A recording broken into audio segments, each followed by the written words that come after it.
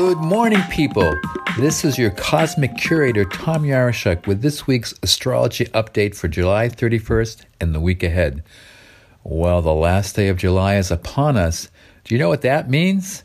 It means tonight is Midsummer's Night Eve. That's right. Back in the days of Stonehenge, Midsummer's Eve was full of celebration.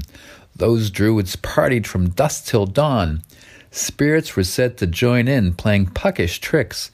And just what was all the partying about? Summer, baby. Who doesn't love summer? And who isn't sad to see it go? From the Stonehenge crowd, the celebration marked the point where the sun had reached the exact midpoint between the summer solstice in June and the fall equinox in September. Summer was in its final month. The days ahead would grow shorter. Time now for one big shindig while the sun was strong. So let loose your inner druid and celebrate this wonderful celestial event. Normally, the sun in Cancer here sends out waves of comfort and nurture. This year, there's a hitch. The sun is opposed by Saturn, the lord of karma. Saturn is particularly strong because it's moving retrograde or backwards in its home sign of Capricorn.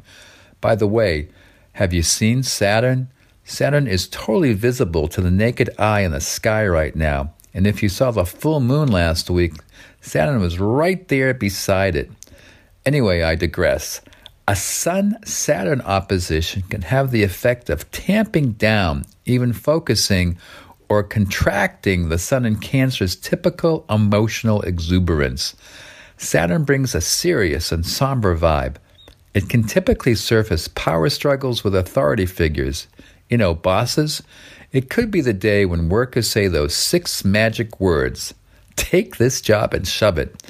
Oh well, it's where Saturnian reality dominates the normally sensitive and nurturing vibe of a sun in Cancer.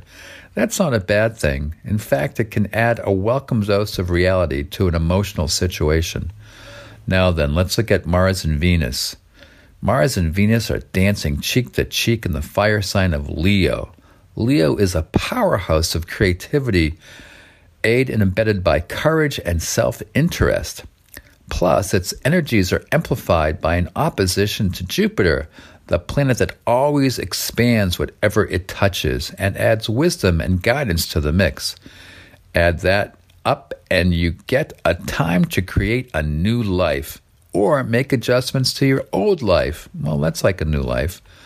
There's lots of passion, faith, and trust in whatever you think you ought to be doing for advancing your own path.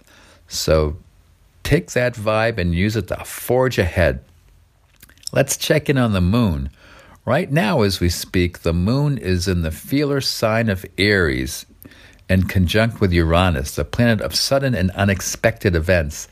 That always gives the moon a real jolt for a day. Expect impulses and intuitions to be at a monthly peak, so listen to your inner wisdom. Then on Tuesday, another jolt when the moon in peace-loving, artistic, and romantic Taurus moves into the demon planet Rahu. That combination can leave you pleading a state of temporary insanity. Don't be fooled what may turn out to be an illusion. The veritable mirage in the desert. Think twice before acting on pure emotion. So what a week. It kicks off with a Sun-Saturn opposition on a Midsummer's Night Eve. Then Venus and Mars and fiery Leo urge you to create. Create what? Create your heart's desire. Have you seen all the plein air painters capturing the beauty of the Penobscot? They are plugged into the celestial vibe. The energy is there for you to be guided by wisdom and courage and to love what you do. So that's the week's forecast. See you next Saturday right here on WERU.